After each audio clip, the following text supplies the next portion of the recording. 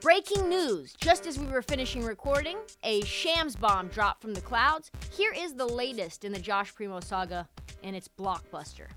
The former Spurs psychologist, Hillary Cawthon, we talked about her, kind of the center of the Josh Primo scandal. She has agreed to resolve all of her lawsuits, not only against the San Antonio Spurs, which we heard a couple of hours ago, but also Josh Primo himself.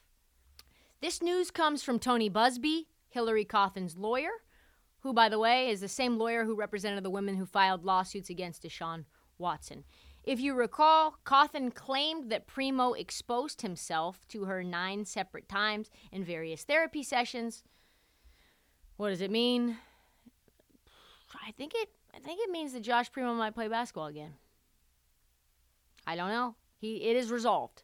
Now you got to go with the league and what they have to say. What league sanctions come his way? Very unknown. But it would seem that we might be seeing him on the court sooner rather than later. It was a very bizarre situation, if we're being honest. Very sad one. But if Hillary Cawthon thinks that all of this doesn't deserve a criminal trial, who am I to question the woman? She is a professional. Even if at least to me, seeing an unleashed dong 9 separate times, definitely 8 times more than most people would tolerate. That's all the time that we have for the Heat Check. We'll be back Monday with an all-new episode.